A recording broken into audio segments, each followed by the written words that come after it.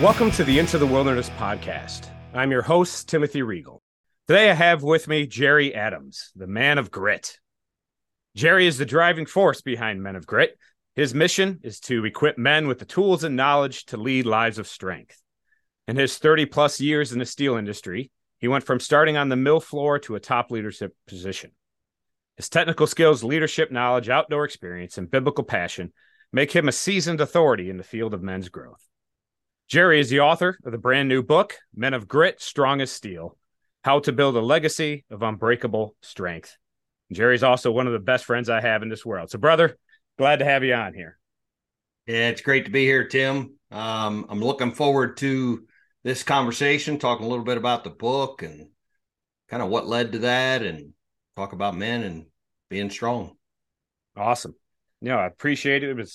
I've been wanting to have you on the podcast for forever, pretty much since I started doing it. And I knew you were writing this book. I'm like, nope, I'm going to wait until Jerry releases the book, and then we're going to go deep into that. So, as I mentioned, you just released your book, Men of Grit, Strong as Steel. You had an awesome event last week, and you're having another one here in a couple of weeks that I'll be at. What led you to writing this book and having this mission to develop strong men? Yeah, that's a good question. And, this book comes out of my personal journey. So I grew up in South Central Pennsylvania. I grew up on a little farm. And when we first moved to that farm, we didn't have running water. We took baths in the creek. We didn't have plumbing in the house for the first year we were there. And so that's the way we grew up. And things were a struggle there for our first few years there on the farm. And so, you learn a lot of things. And I had a mom that really led me down the path of becoming a Christian later in life. And then, my dad, I had a strong father. And my dad, he taught my brother and I just a lot of lessons growing up. A lot of those I talk about in the book. But so as I well, fast forward. So as I grew up as a man, I started, checking all the boxes that we all check off as men. It's like, okay, I'm going to get a good career. I'm going to start making some money. I'm going to get married. And so you start checking off these boxes and you start achieving these things. And then, you're married, and then I have a son. And so you kind of get to this point where you get comfortable. And, I think a lot of men can relate that after a while you start making money, you start feeling good about the fact that you've checked off these boxes that everybody expects you to check off. And now, okay, I kind of got everything that I'm supposed to get as a man. And then you start seeking comfort. It's like, I come home from work and, hey, I put in a hard day's work. I deserve to sit on the couch and, watch a football game and all, and nothing wrong with those things, but too tired to engage and all that kind of stuff. And you start seeking comfort in life, and comfort leads to complacency, and complacency really kills the masculine soul. And that happened to me. I was, to the outside world, I was killing it in my career. Things were going really well, but I wasn't being fully being the man that I knew God called me to be. I knew there was a fire inside of me, and it was dying, and it was dying because I was just becoming more and more comfortable, and then that complacency, and then it started killing that masculine soul. And when that happens, men tend to go to dark places. The things I know, you've done a lot of work with men with porn, and there's addictions and these kinds of things. And then soon your relationship with your wife starts to die, and you lose the spark, and soon you're just two roommates. And then after a while, there's a bitterness that kind of sets in, and a lot of that's related to the fact that the man's just not doing the things that the man's supposed to do. And that's where I found myself. And in 2019, I got a blood test, and I wasn't feeling real good. I went to the doctor, I got a blood test, and came back, and the numbers weren't good. And it just opened my eyes. And I was like, wow, I'm out of shape. I'm not feeling good. This blood test is terrible. And they wanted to put me on medication. And I was like, nah, I'm not doing that. I'm gonna, do the things that I need to do to get myself back in shape. I'm going to start eating right. I'm going to do some exercise. And so I started down that path. And I talk about this in the book. I started down that path. And one of the things that happened during that time is, I went to a muster event with Jocko Willick and his group in Chicago. I did PT in the morning. And man, I was like, the guy I was with, he's like, hey, you going to do PT? And I said, yeah, I'm here. I mean, I paid for it. I'm going to do the whole thing, And so 4:30 in the morning, I'm down there doing burpees and push-ups and all this kind of stuff. And I was like, man, I'm going to puke on this guy next to me. I'm so out of shape. And it really struck me.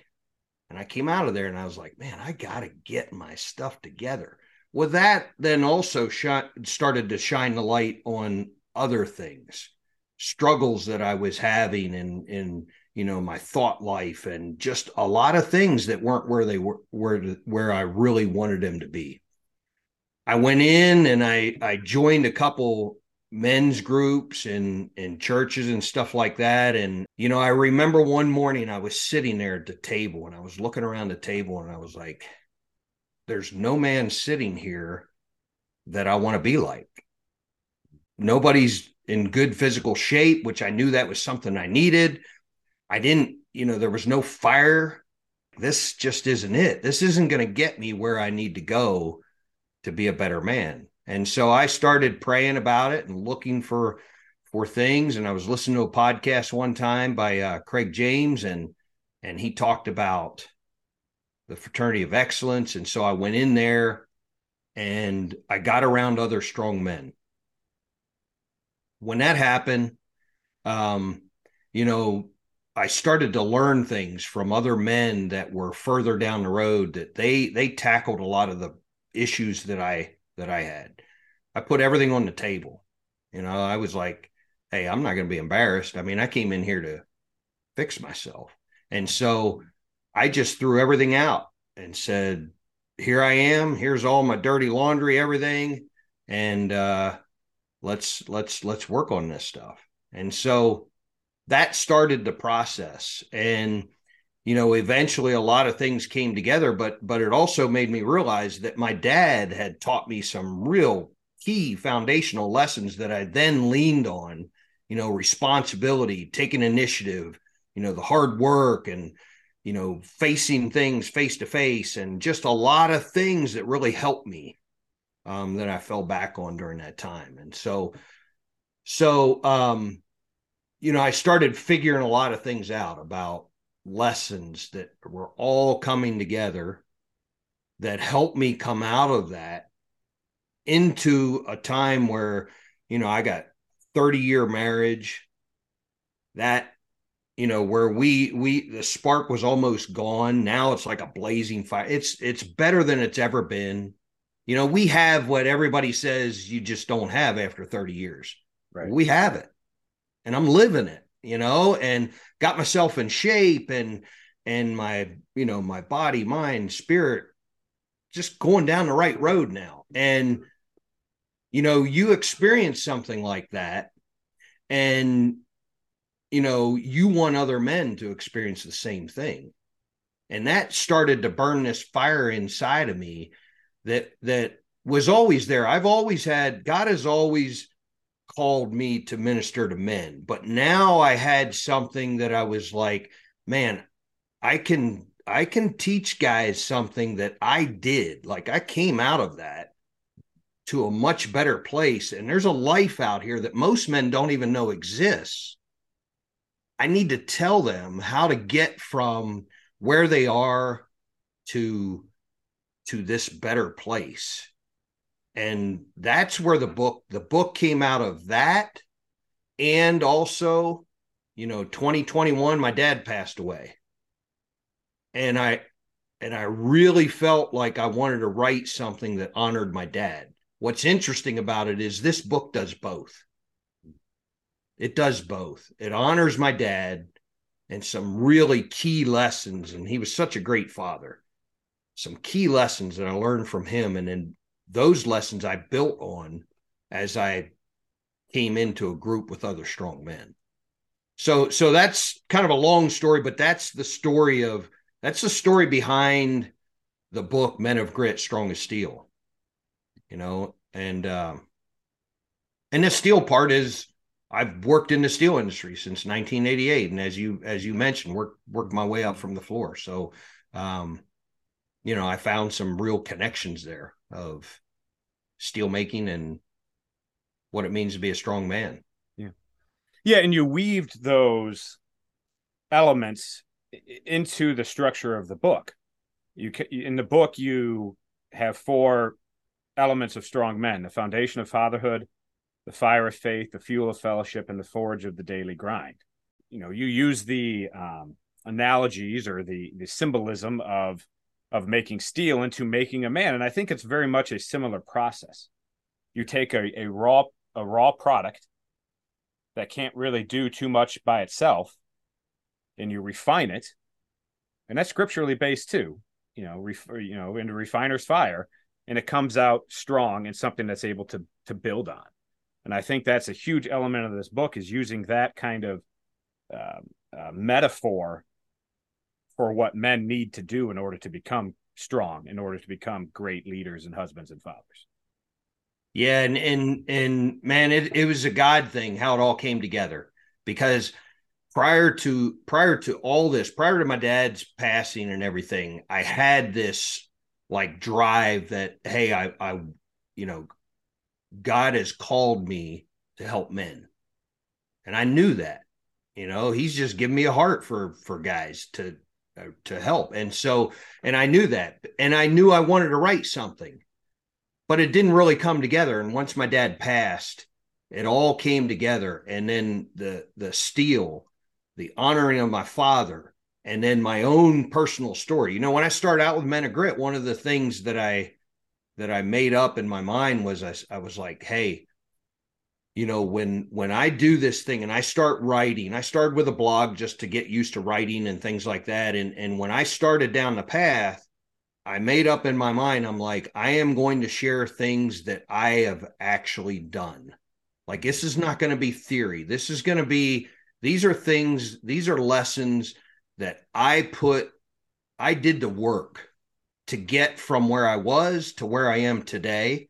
And now I'm going to write about it. I'm going to share it with other men. So it's not theory. This is practical, real life knowledge that got me from where I was, which was a deep, dark hole, out of that hole and on top of the mountain, and I'm not going to say I'm completely on top of the mountain, but I am on the path.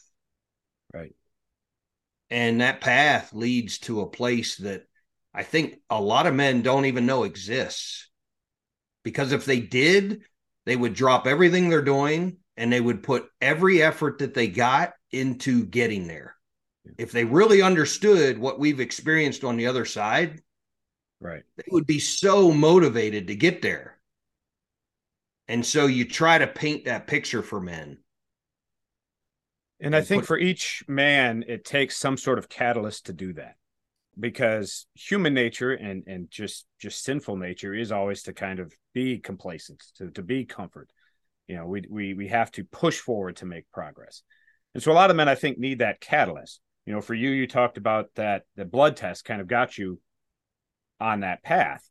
But then a couple of years later, with your father passing away, really kind of, lit the afterburners in your life kind of to get that. And that was something, I mean, I remember that vividly. I remember you calling me on your way driving down to see your dad in the hospital. And, we prayed together and talked about it. And then watching you, everything was live streamed back then because it was the middle of the pandemic, watching you give that very moving eulogy at your dad's funeral, which was, just incredible. But there's something that stuck out in that eulogy and in the book and the whole part of your the book, the theme through it, and your dad is such an integral part of it throughout the entire thing of it. Mm-hmm. And so much of these things that your dad taught you, and then now you're teaching other men. The thing that really stood out to me in that is the phrase that your dad told you, and I'm going to quote it from the book. He said, "It's your turn, Jer." Yeah. What did that mean to you for him to say that? He and I had a conversation, and we talked about all of this stuff, and he was, I told him that I was burdened about the situation of men in the country as a whole, and then specifically Christian men.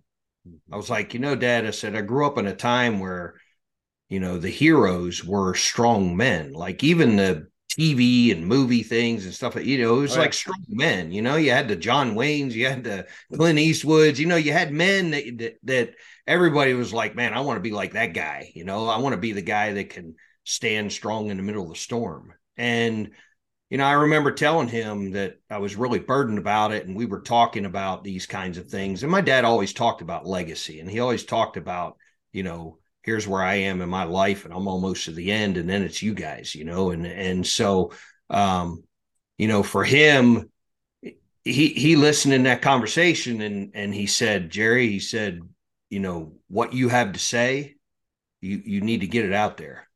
Like you are the guy to say. You need to say what this message. You need to get it out there, and men need to hear this. They need to hear you say what you need to say here about men and strength and that kind of stuff. And that stuck with me. And that was a few months before he passed, and so that drove me. And then, at the end, that was the thing that, God really brought to me at the end was probably it wasn't long after he passed. It was that whole idea of it's your turn.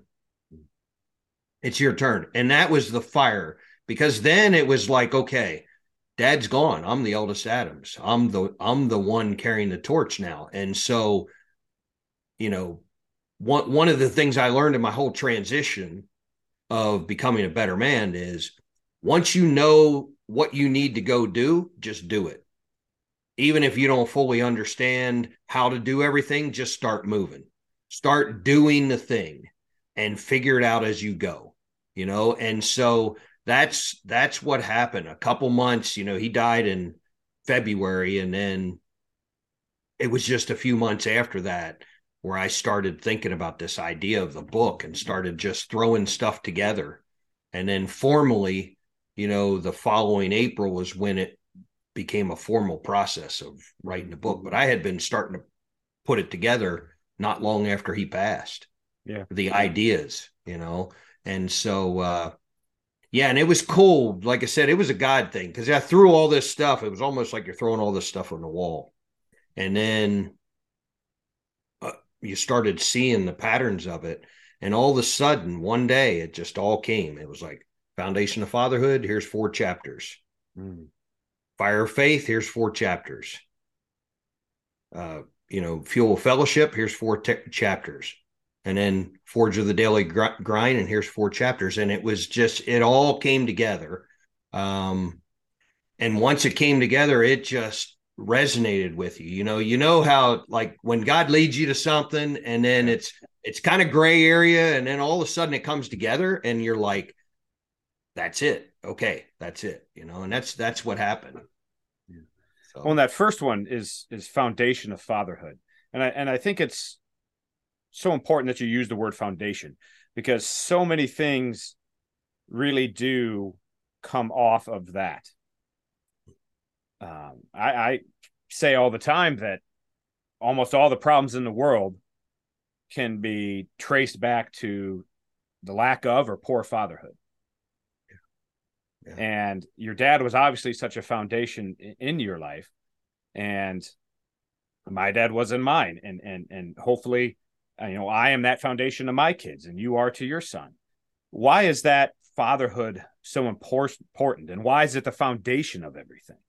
One of the first chapters that I talk about in the book is I talk about the power of an example. The good example. Our example means everything.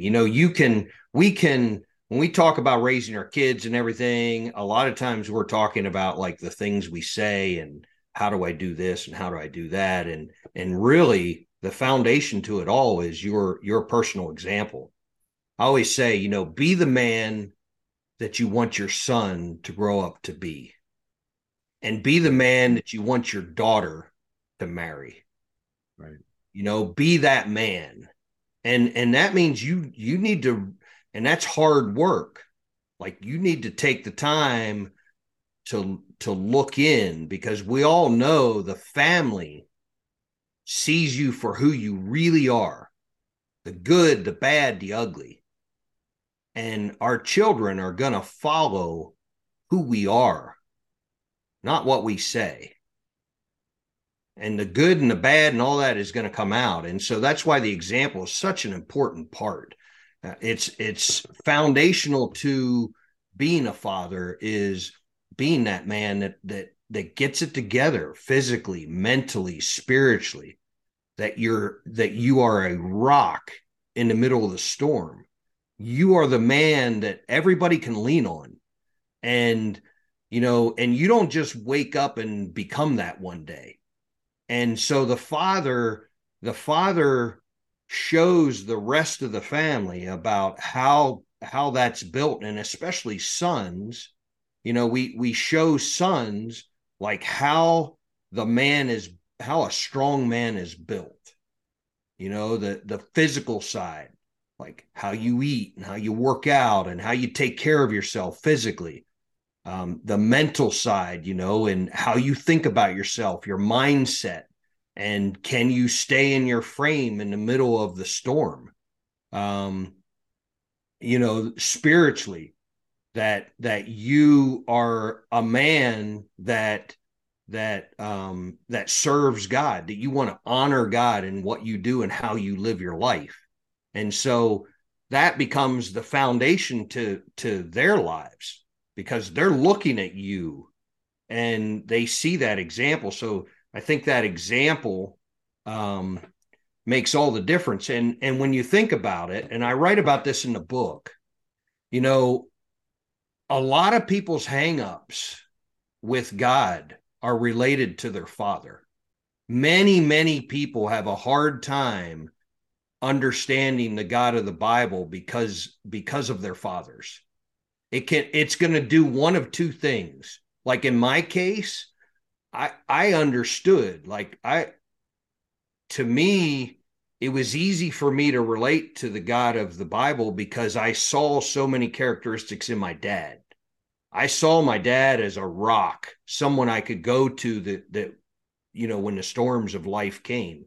I saw my dad as a protector. I saw my dad as this rough and tumble and strong man. And yet when I had migraine headaches in the middle of the night, he wasn't concerned about the fact that he needed to go work the next day. He walked with me at night until my migraines went away. And sometimes that was an hour walk in the middle of the night, 1 o'clock in the morning. We're walking down the road out in the country because that was the only thing I could do to get rid of this migraine. And he was right there with me in that, so that made it easy for me to build a relationship with God. And when you really step back and look at the bigger picture for fathers, that's the thing that we really need to be thinking about. Hey, how am I reflecting the image of God? And am I going to make it easier for my children to have that relationship when it comes time to hand off the baton? Because our kids, when they're little, they look at us like it's like we can't do any wrong. Like this is you hear the little kids like, my dad can beat up your dad, and all this kind of stuff, right? And so, but they look at us like we can't do anything wrong. But then there comes a time in life where it's time for you to transfer that over to God and say, son, you are now becoming a man. And this faith that you've been under the umbrella of home, it now becomes yours. and I'm here for you and everything, but I want you to be looking to God for your answers in life and your strength and your power and all those kinds of things. I'm here to help you for the rest of my days, for sure. But what I really want for my son above everything else is I want him to learn how to gain that strength of the Lord, to be a strong warrior king like Jesus, and fight the battles, fight the good fight in the power and strength of the Lord. That's what I want for him. Fathers, we paint that picture and we make it easier for our kids, to relate to God if we do it right. Right. And I think that's our most important job as parents, is to raise our children up in the way of the Lord. Yeah. But the second element in your book is the fire of faith. And this is a good transition into that. And you talk about there being a crisis of masculinity in the church. And there aren't men in the church for young men, especially, to go in there and be like, hey, I want to be like that guy. There aren't guys like that in the church. So what has caused this crisis of masculinity? How come why aren't there strong masculine men in the church these days? Yeah, it's interesting. I kind of think in some cases that we've allowed the world, to penetrate into the walls of the church sometimes, because, what's interesting to me is in my journey, when I couldn't find the strong masculine men that I knew, because I had a father that was a strong masculine man. I knew what that looked like. Right. And when I couldn't find that in the church, I had to go outside the church. Now, within FOE, there's Christian men within there, but I got a lot of friends, Christian and non-Christian. They're strong men. They're men I look up to. They understand what it means to be a masculine man. Right. But what was interesting to me is that once I got around those strong men and I started moving in a better direction physically and mentally and spiritually, and I saw how all those things are tied together. Like you can't say, oh yeah, I'm going to be a strong man, but I'm going to eat donuts for the rest of my life and be 30 pounds overweight. Like, no, you have no discipline.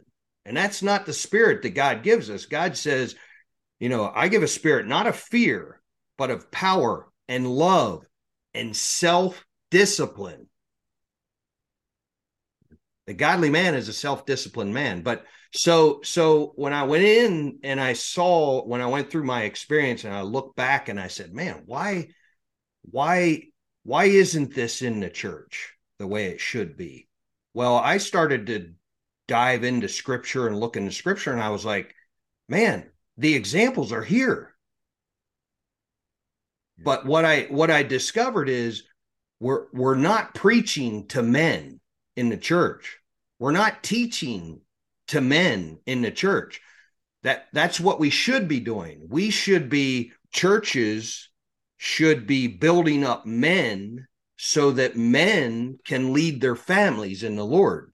So we're not preaching to men. And the reason I say that is because in the scripture, you got these wild, bold men like John the Baptist, but we're not pulling out, we're not talking about, hey, men, look at this guy, confronted the things that needed to be confronted. He was assertive. He was, because let's face it, man, John the Baptist, if he showed up today and walked into a church, most churches would probably kick him out as some rude.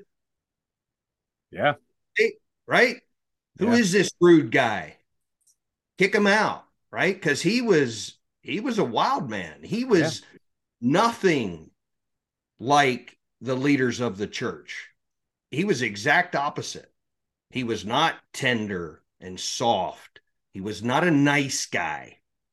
He was a good man. But the reason he was a good man is because he confronted the things that needed to be confronted.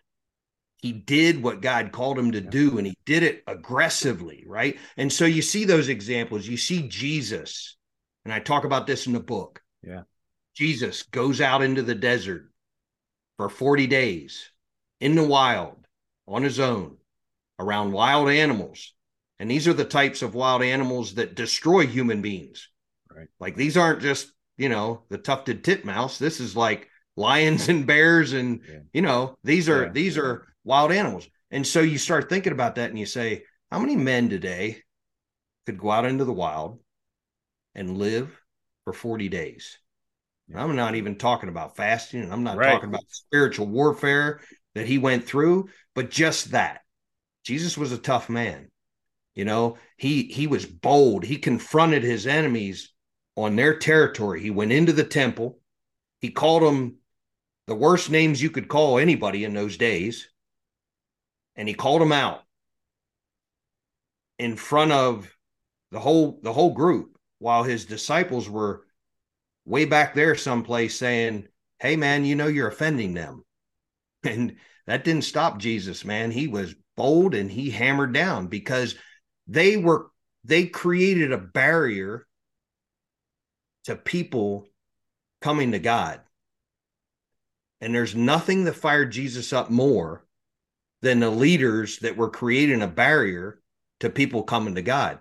And so there's a fire inside of me that I see in some, not all. I think there's some churches that are really starting to see and starting to focus on men. Yeah. I think that's starting to happen. And I'm hoping that my book helps to put that fire in more men for that to happen, but in a lot of churches, man, it's not happening. And I think to myself, I'm like, we are kind of creating this situation where we are putting a barrier to masculine men in the church. And men, a lot of our men are becoming nice guys instead of being good, strong men. They're not warriors. And we're called to be warriors. We're called to fight the good fight. I talk in the book, we are in a war every day.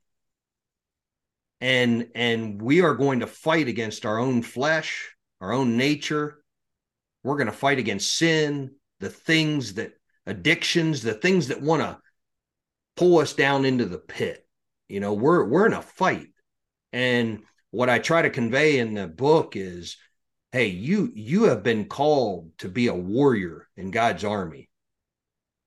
And you start your day off, man, put that armor on and be ready to fight the good fight.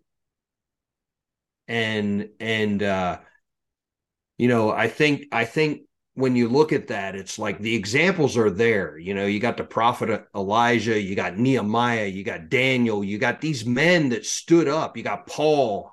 Nobody could stop Paul. I've said once before, Paul's like the original man of grit. Mm-hmm. Like there was nothing that was going to stop him from his mission. No obstacle was going to get in his way. Shipwreck, nothing. Yeah, nothing. He goes through that whole list, and I'm like, holy crap, man, how many guys is he talking about here? And it's just him. And I think churches have become that barrier, like you say. We read these Bible stories as kids and throughout our lives, and we see Jesus rebuking the Pharisees and the disciples are with Jesus. And, we always kind of think, oh, we'd be the disciples in that story, when in reality, we're probably more the Pharisees. Yeah. And they have taken the truth of the scripture. Now, back then they took the truth of the Jewish tradition and made it into something that the Bible isn't, that the Old Testament wasn't, that God didn't teach, and the law that he didn't give to Moses.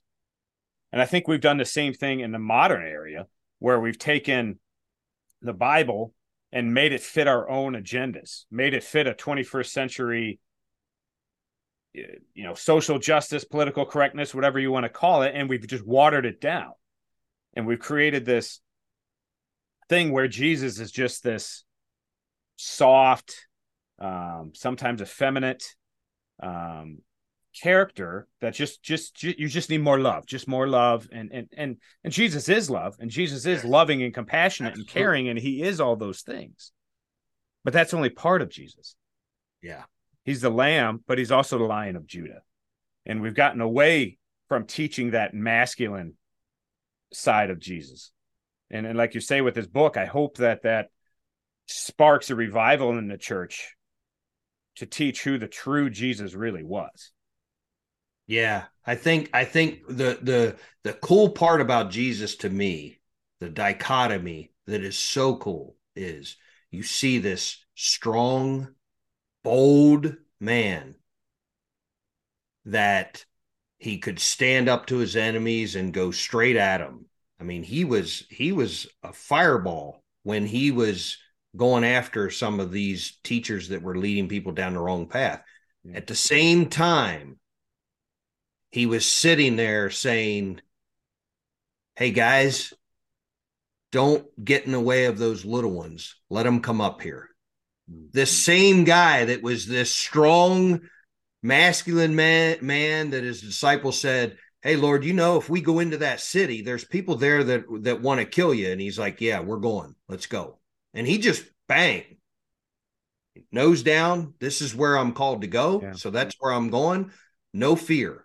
Right. So you got that guy. And then at the same time, he's like, "Come here, little one." And you can almost see him getting down eyeball to eyeball, taking that little kid, putting it on his lap, and just spending time and being there, being present with that child. You have that dichotomy. And that's the strong man. That's the man.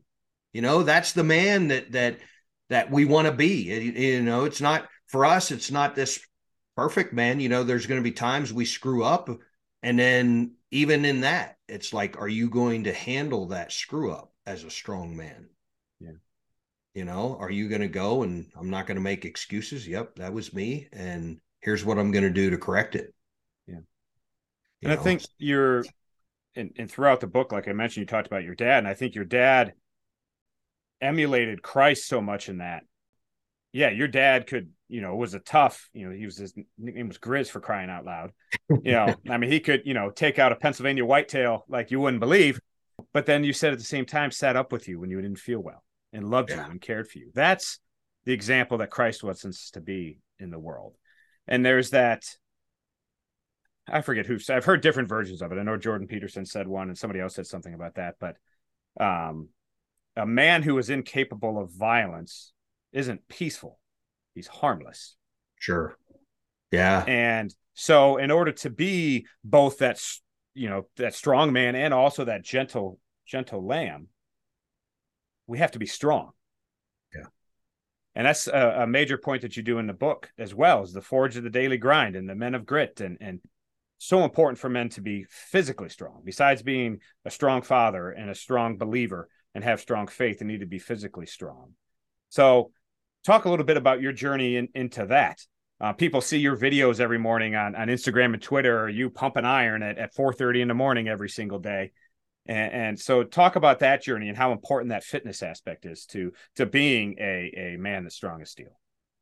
Yeah, I think a lot of people there's so much more to, too often in the Christian church, people look at it and they see it as this path to vanity, and miss so much about what it means to work out and get yourself in shape. It's like you build discipline and you build this thing that every man needs. You want to be a man, you are going to spend a lot of time doing things that need to be done that you don't want to do. They need to be done. And you're a man. So you are called to do them. You're called to get things done. And you're going to get things done that nobody else wants to get done. That's what we do. That's what men are called to do. And so when you work out, you're doing that often. I tell people all the time, they see my videos and everything, like, "Well, I'm just not disciplined like you." And I'm like, "Yeah, neither am I." And they're like, "What?" Like 50% of the time, I don't want to get up. But you said earlier, a lot of times we need some kind of catalyst to move us to a better place. And for me, I'm like, I got the windshield and I got the rear view mirror, and I talk about it in the book. The windshield is my vision and all the pictures of where I want to go. And that's where I'm facing most of the time. That's where I'm looking. But I got the rear view mirror, and the rear view mirror is I look back to where I was. And I keep that image. I don't live there. Living there is unhealthy. Like I forget what's behind and I press on toward the goal, right? Yeah. But I keep that picture because when it's 4:30 in the morning and it's time to get up and put the work in and I don't feel like it, I just look up in that rear view mirror and I'm like, "Hey bud, you want to go back there?" And that's a real quick discussion because I'm like, "No, I don't." Because I remember the pain. I remember what the life of a comfort seeking, complacent, dead fire. I remember that pain. I remember what that's like. And I remember the pain that brought to the people around me because I wasn't a strong man. And so that's what fires me up. And so when you work out, you start to exercise that discipline that God says that he gives us with the power of his spirit. And that's the thing that as Christian men, man, we have the power of God living on the inside of us. And he gives us this spirit. And a part of that spirit is this idea of self-discipline. Like I said earlier, you know, the spirit that he gives us, it's not a timid, it's not fearful, but it's power and love and self-discipline. And so you learn that self-discipline, you get yourself in shape. So when you do come home, in the past, you would come home and you'd be tired and you wouldn't be ready for your family. It's time to switch hats. Like, it's like, hey, I'm not running a mill anymore. I'm going to take the hard hat off. And I'm going to put the dad hat on. And I'm going to put the husband hat on. And I'm going to walk in the door. And when I walk in the door, I'm ready for anything. Hey, guess what happened today? The other day I came home and big old pine tree fell in the neighbor's yard. And I came home and I was dead tired. I was wiped out. I was ready to relax. I came walking in the door and said, "Hey, did you see the big pine tree that fell in the neighbor's yard?" Went down, took a look at it. Yep. Okay. It's pouring down rain. We jump in a four-wheeler, throw the chainsaw in, say, "Come on, son, let's go." Down we go in a pouring rain, and we're running a chainsaw, and we cut up a pine tree. I didn't feel like doing it. Now, why can I do that? Because I have prepared for that. Because every morning at 4:30, I'm doing something that a lot of times I don't feel like doing. And I push myself and I work hard and I push into being tired and all that kind of stuff so that when it comes time that the tree falls in the neighbor's yard and I don't feel like doing it and it's pouring down rain and there's every reason that I used to use to not do the thing. All those reasons are stacked up and I'm like, no, I'm prepared for this. I push through when I don't feel like doing it. And that's what it means to be a man. It's the little things. The other day I came home and we had an accident out in the barn with one of the chickens, broke a leg. Well, guess what? I got to go get the hatchet and take care of it, right? Yeah. So it's somebody has to do it. And, does it feel good? No, but you just don't think about it and you just get done what has to get done. And that's what men do. That's what we're called to do. And so that physical part ties in and that starts to develop this mental toughness that I'm talking about, right? And then that also makes you disciplined in your spiritual life because I know the tie. I know where the discipline comes from because he already told me that comes from his spirit.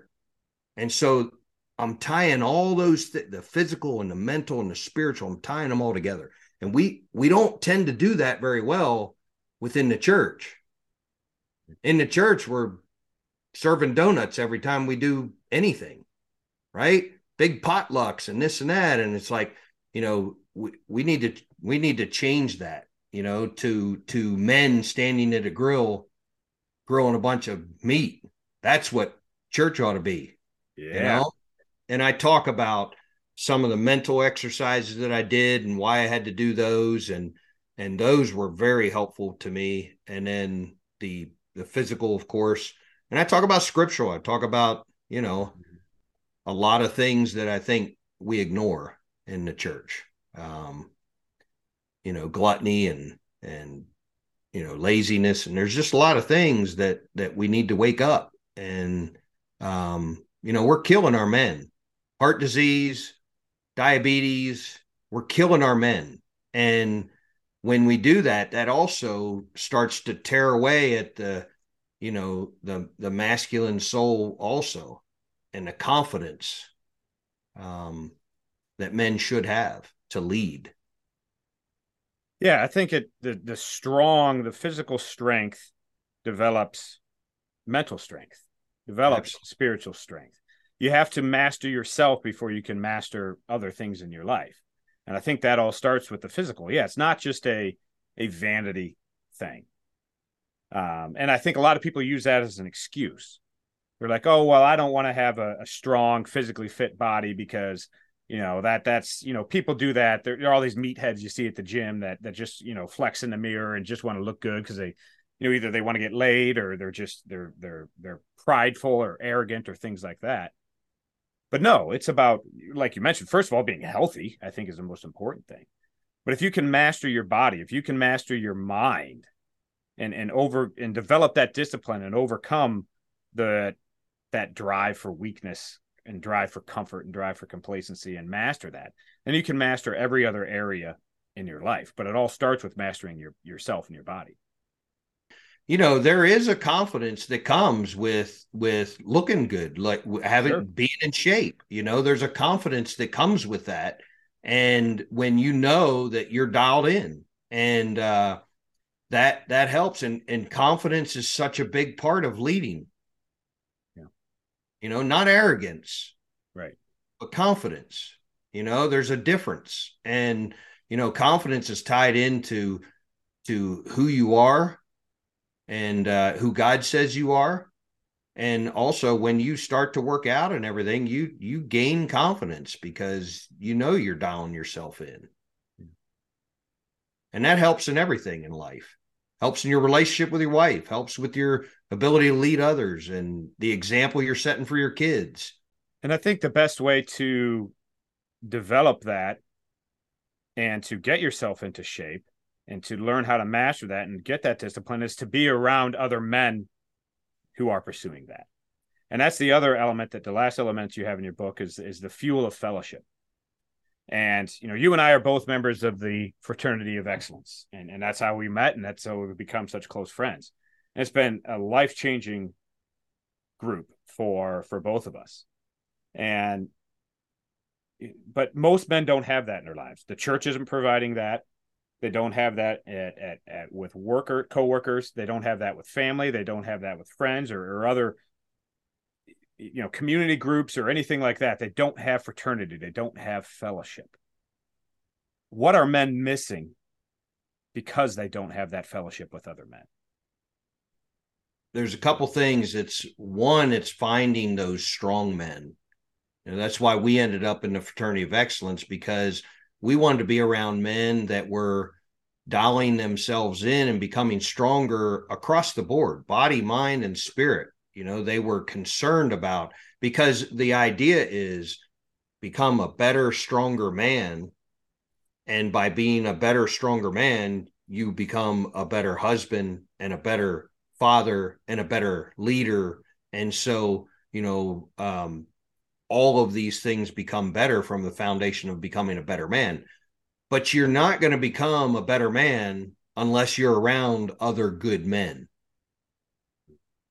And that's the key. I was reading a couple verses that said, whoever walks with the wise becomes wise, but the companion of fools will suffer harm. So bad company ruins good morals. Mm-hmm. Iron sharpens iron, as one man sharpens another. And so, we need to be around other men that can actually sharpen us. And this is the thing that either catapults men forward or it holds them back. It's the men that you allow to influence you in your life. You need to be really, you need to discern the type of men that you're going to allow to be in a position of influence in your life. And you need to look at who they are and what their example is, because when you're around a strong person, another man that's strong, it's like infectious.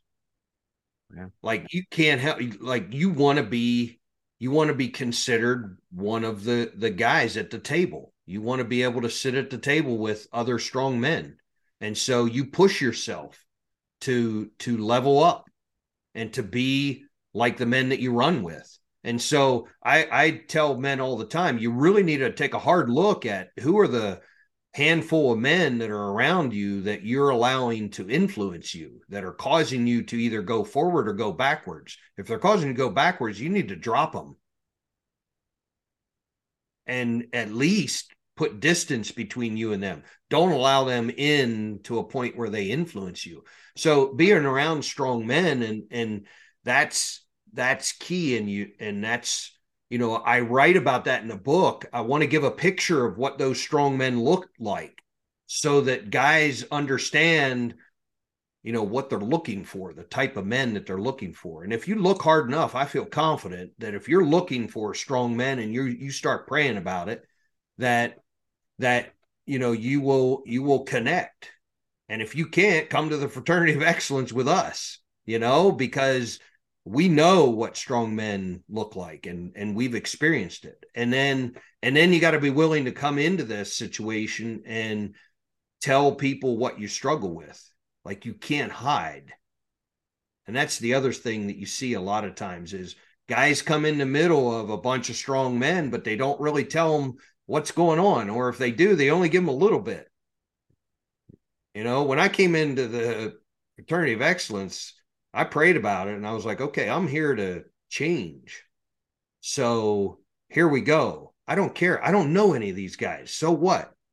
Boom. I just put it all out there. I'm like, I don't care. I'm not going to be embarrassed. I'm not going to be anything. I'm just going to, if this is really what they say it is, that we're men that are trying to become stronger men, then they should be able to handle this. And so here it comes. Boom. And I just threw it all out. And a lot of guys won't do that. They won't be transparent. And that's uncomfortable. But look, man, that's what we're talking about. That's what strong men do. Strong men have the courage to put that stuff on the table in front of other men.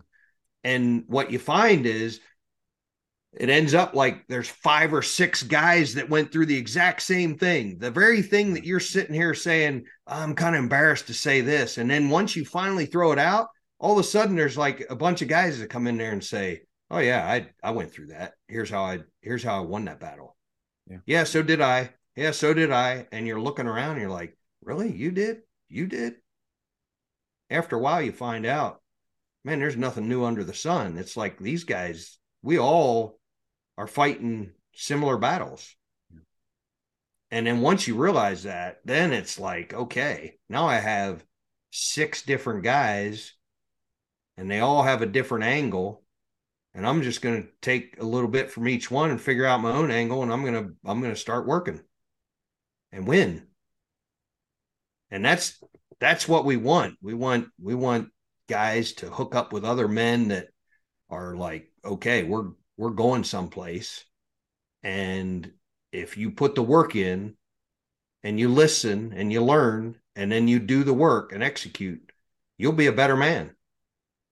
Proverbs 27:17. Actually, the Bible over my shoulder is open to that passage. Yeah. As iron sharpens iron, so one man sharpens another. And men need to come together in order to do that. One piece of iron isn't going to sharpen another piece of iron if they don't come in contact with each other. That's right. And so too many men these days are a one-man wolf pack, to quote the one movie. And that's not how men are to be. Men need to come together. And they need to tear down those walls, whether it's shame holding them back, whether it's fear, whatever it might be, to help each other break down those walls so we can be open, be vulnerable. The guys that in FOE that change, you, me, all the other men that are in there, are the guys that do that allow themselves to open up, share their struggles, and they'll find out other men are dealing with the same things and grow. But if you come in here thinking, you already got your shit together and you don't need to change, you just want to be around cool dudes, you're not going to really grow. Yeah. And that's not what we're about either. Right. Right. And then each man takes from that. You go in there you're vulnerable, you open up, you learn, you grow, you improve, you get stronger. But it doesn't end there. It gives you the strength to take that back to your family, to your church, to your community. It gives you a mission. One of the things that you have in your book, and I've heard about this long before you even wrote the book, but was your personal mission statement, which I love, is honor God, be true to the man in the mirror, and be a rock for those around me. What does that mean to you, that mission? Yeah. That just all came together through this journey, and it just became crystal clear. That's my personal mission statement in life. It's like at the end of my last days, when I take the big dirt nap and everybody's gathered around and they're like, hey, what was Jerry about?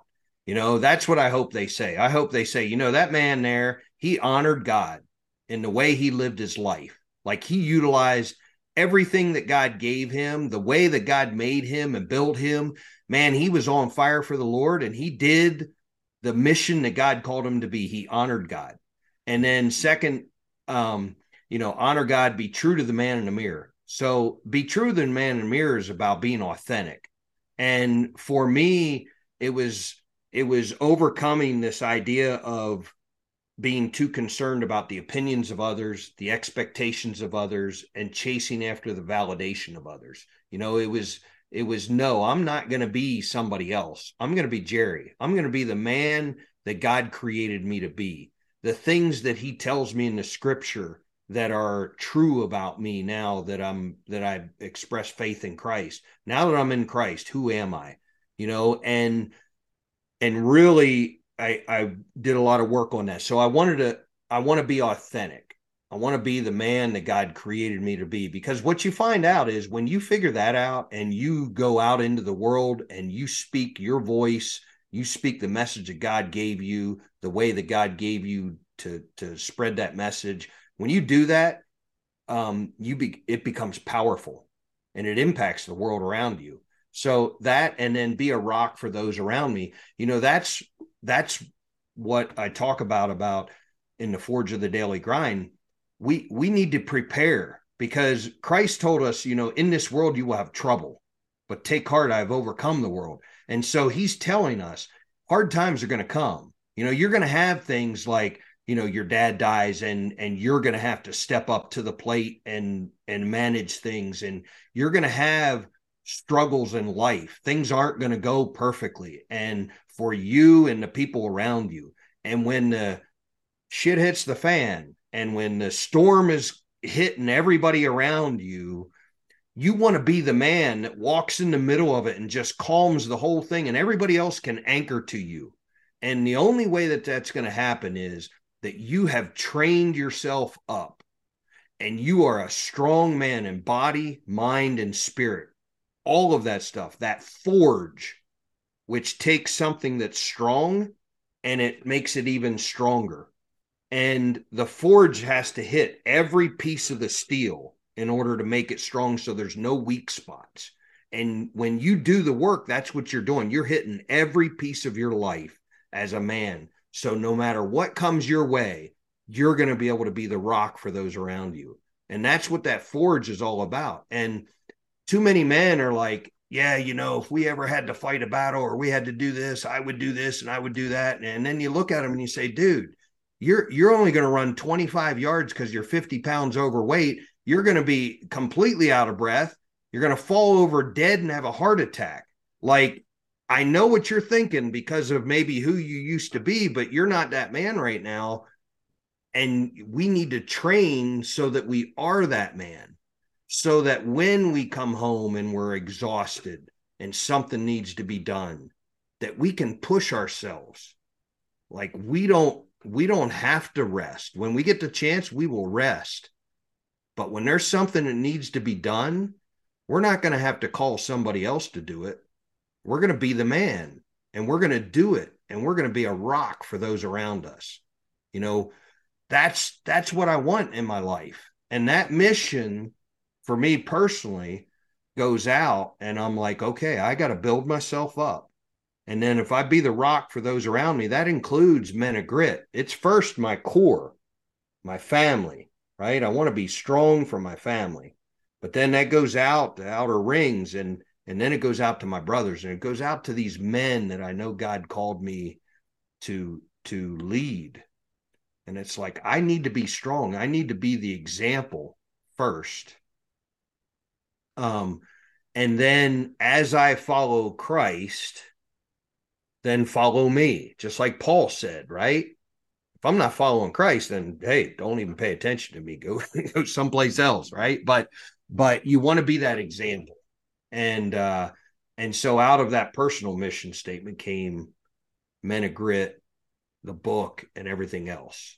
It's like, okay, now I want to be a rock and be an example so that other men can now get a picture and get an idea and get a vision. That's what we need. The people perish because with no vision, right? There's what's that scripture? It talks about, where there is no vision, the people perish, right? And we don't have a vision for what it means to be a strong man in the church, in a lot of churches. And that's what I'm hoping. I'm hoping this book paints that picture. That's the fire that's in my heart is, man, we want a vision, because I just have this picture of guys reading a book together and going through the questions together and getting on fire and coming out and saying, man, we're going to change this church that we're a part of here. And we're going to change it because this thing is going to be the spark, and that's going to start it. And then you're going to run your own fire and go into that church and set the whole place on fire. And you're going to be like, and people are going to be like, man, what's the deal with these men? Man, strong men can have a strong impact in this world. They'll turn around our churches. So at the end of every podcast that I do, I like to give my guests an opportunity to speak directly to my audience. So if there's a man out there who's listening to this, he was resonating with what you've said throughout this. Maybe he is like you used to be. He's overweight. He's struggling. He's gotten comfortable. He's gotten complacent and just satisfied with checking all the boxes and not really going anywhere in life. His faith is faltering. His family could be falling apart. He's listening to this. What do you say to him, and what encouragement do you give that man? Yeah, I would tell him, I'd say, hey, brother, this is all going to seem kind of overwhelming at first. And you might read my book and it might be like drinking out of the fire hose.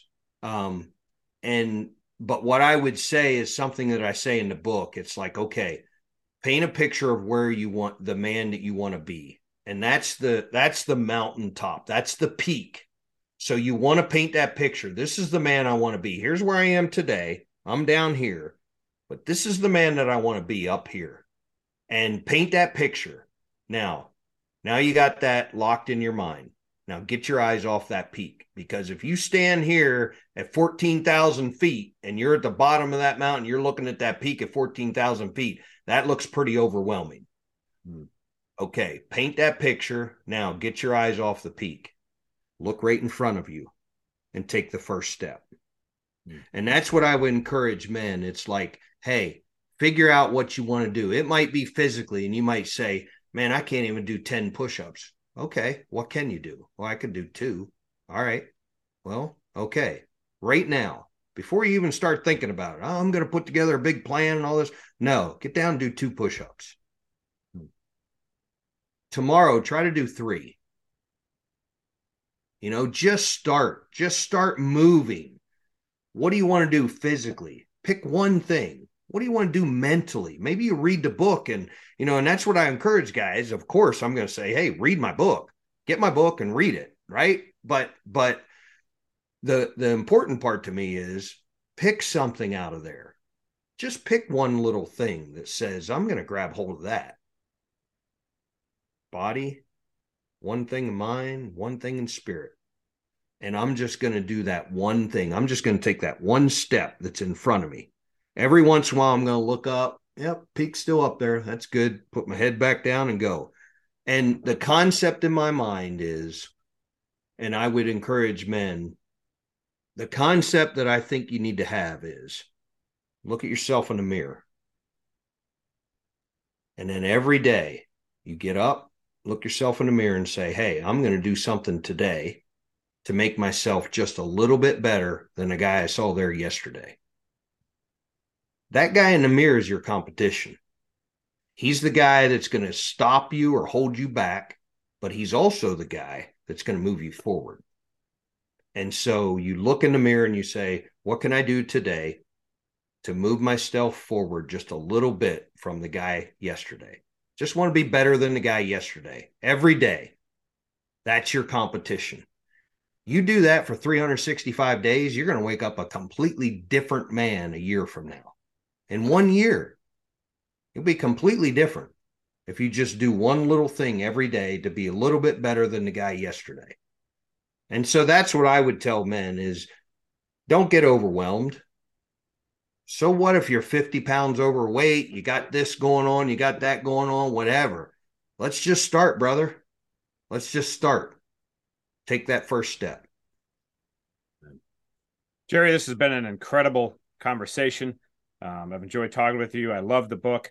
Where can men go to learn more about you, to follow you and your content, and where can they go to purchase the book, Men of Grit? Yeah, I have a website, menofgrit.com. So it's all one word, menofgrit.com. I'm most active on Twitter at men_of_grit. The exact same thing at Instagram, men_of_grit.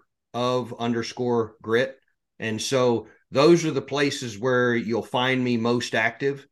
And there you can reach out to me and DM me and hook up and ask any questions you want to ask. Go on Amazon, Men of Grit. Strong as Steel is my book. It's out there. It's just moved into the #1 new releases under Men's Spiritual Growth. So happy about that. And, if you do read the book and it really has an impact on you, I would appreciate a review on Amazon. That helps boost the rankings. And when you boost the rankings, Amazon grabs hold of that and it goes out into the world. And I want the message to get out and spread out, men that have, pastors or men's ministry leaders or whatever that they think, hey, I want to get one of these books in their hand. Let me know if I can send one to, your ministry leaders, men's ministry leaders or something like that. I want this message to get out there. Well, Jerry, this has been awesome. Thanks so much for coming on the show. I'm so glad we finally made this happen. This has been an episode of the Into the Wilderness podcast. This is Timothy Regal. Thank you for listening. For additional content and to learn more about Into the Wilderness, visit www.intothewildernessblog.com. You can follow me on Twitter, Instagram, and all other social media at Timothy Regal. TimothyReigle. If you're like me and many other men, you've struggled with porn. I was addicted for over 15 years and thought I would never break free. But through accountability, hard work, and never giving up, I found freedom from porn and sex addiction. If you're fighting the same battle, know there is hope. You can defeat this, but you cannot do it alone. That's why I offer one-on-one coaching to walk beside you in your battle. I'll provide personal guidance, support, and encouragement, and most importantly, accountability to keep you on track and help you reach your goals. So if you're ready to finally quit porn for good, if you're ready to put in the hard work, and if you're ready to finally take control of your life back, click on the link in the show notes to go to www.intothewildernessblog.com or DM me on Twitter or other social media to get started in your path to freedom today.